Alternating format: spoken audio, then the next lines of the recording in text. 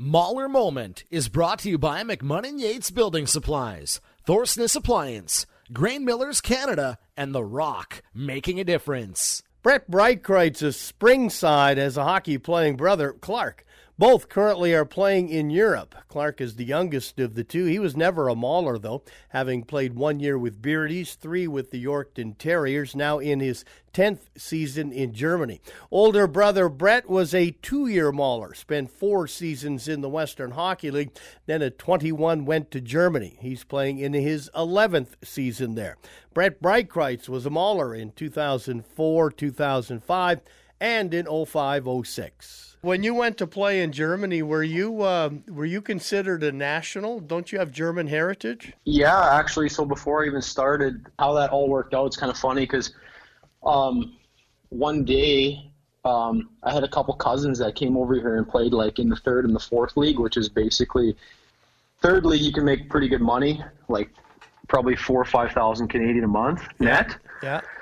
But I had one cousin who was playing in the 4th league, which is basically like hobby hockey and working, and they got their German pass because my grandparents didn't come to Canada till like end of the war. Okay. And so even my dad, he was still born Canadian, or still born German in Canada. So my grandparents didn't become naturalized Canadians till like the 60s. So they, the one day, the coach in Cologne at the time was looking at the Western Hockey League stats, and he was like clicking on the leading scoring sheet, and he seen my name pop up, and he's like, Breitkreuz. Well, there's a guy in Germany playing with that last name. So he clicked whatever, looked through it, and he contacted me. He's like, hey, are you related to this guy? I'm like, yeah, it's my first cousin.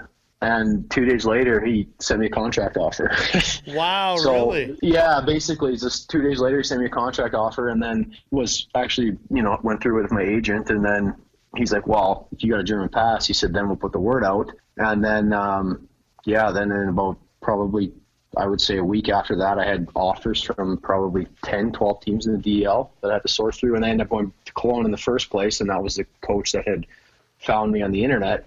But yeah, I don't know. It was kind of crazy how it worked out, and then I ended up not instead of going to the American League, because I had a couple American League offers, I ended up just coming straight over here and never left. So your league is underway, right? You guys are playing hockey. Yes, sir. We've been going since about I think the middle of October. We started, or beginning of October. So yeah, it's been a little bit different. There's no fans in the stands, but we're lucky. Actually, we have a pretty good commissioner here in our league, and he is a younger gentleman, and he's got big aspirations to move up to, maybe work in the Bundesliga, which is the first German soccer division. And so he secured some government funding and did a whole bunch of things with the hygiene concept, etc. And yeah, we basically play, I would say not in a bubble, but we'll play and we travel around to all the different rinks, but there's no fans and you're kind of in your own little world as far as just you and your teammates go. So.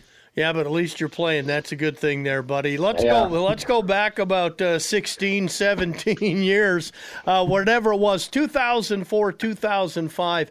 You became a Mauler. How did that come about? Like, what was your first camp like, and how did you become a Yorkton Mauler, Brett? Well, there's a little bit of serendipity there because I almost didn't. So after the Bantam draft, at the zones, I ended up slipping a bit in the draft because I had talked to University of Maine.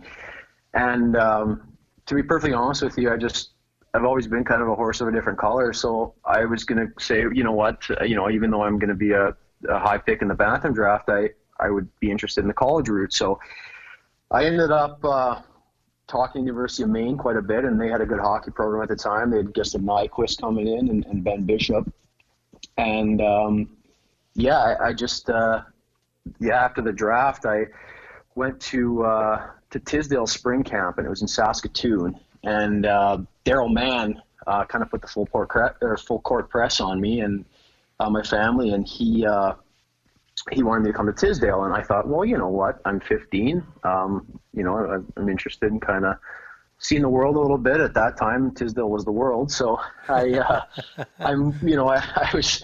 kind of thought about it, and actually it ended up working out. My parents bought a new house and kind of were in between selling their farm and their land. And to be perfectly honest with you, we couldn't afford to send me to Tisdale. So I ended up staying in Yorkton and playing for the Maulers, and then I ended up there for 2 years. So who coached you that first year, or even the first 2 years? Who was coach then? Well, the first, I think we had Richie. Well, Richie Cleveland was the coach, and I can't remember if he was coach the second year as well too. I think he was. And then Scott Musco was the assistant. So yeah, I mean, it was a little bit of adjustment for me with those two guys. I had Rob Kozak and Shane Kustra in Bantam, and those guys for a 14-year-old kid, those guys were absolutely top-end coaches, and I was actually real sad that Rob got out of it because, holy smokes, that guy could coach a hockey team. So I think he's a pretty good banker, but I think he would have been a really good coach. So yeah, a pretty good hockey player in his day, too. We talked to him and actually aired it earlier.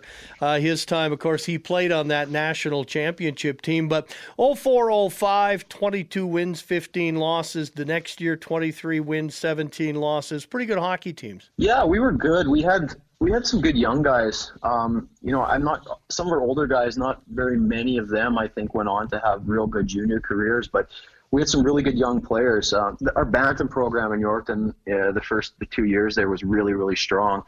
Again, that goes back to Rob. And so we had, Stringfellow and Nybrandt and myself. And then, Cruz Reddick came in the next year. I think he's still playing, actually. He's in Slovakia right now in the first league. And, we just, like I said, it was more of a Drew Hoff, too. Can't forget Drew Hoff. Yeah. He had a really good Western Hockey League career.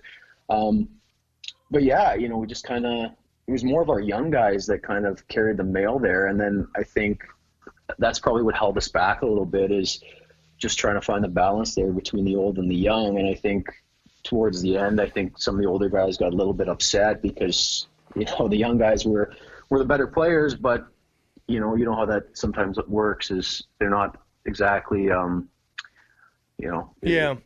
Hey, yeah. Who were, did you have specific line mates you played with in those 2 years? Well, I started with my first year when I was 15, I started with Dion Campbell and Drew Hoff, and we were really, really good together. Mm-hmm. And then, they switched it up a little bit, and again, going back to the same thing, I think they put a few of the older guys up there, and, that ended up hurting us a little bit. And then the next year I played a lot with Cruz Reddick. And then I played with Evan Nybrandt lots too. We played together from the time we were, 5 or 6. So we played together throughout minor hockey and Bantam, and then a little bit in AAA midget. And then actually that second year when I was 16, I made the Terriers right out of the year. Again, because I got drafted by Kelowna, and that was again a disappointment for me.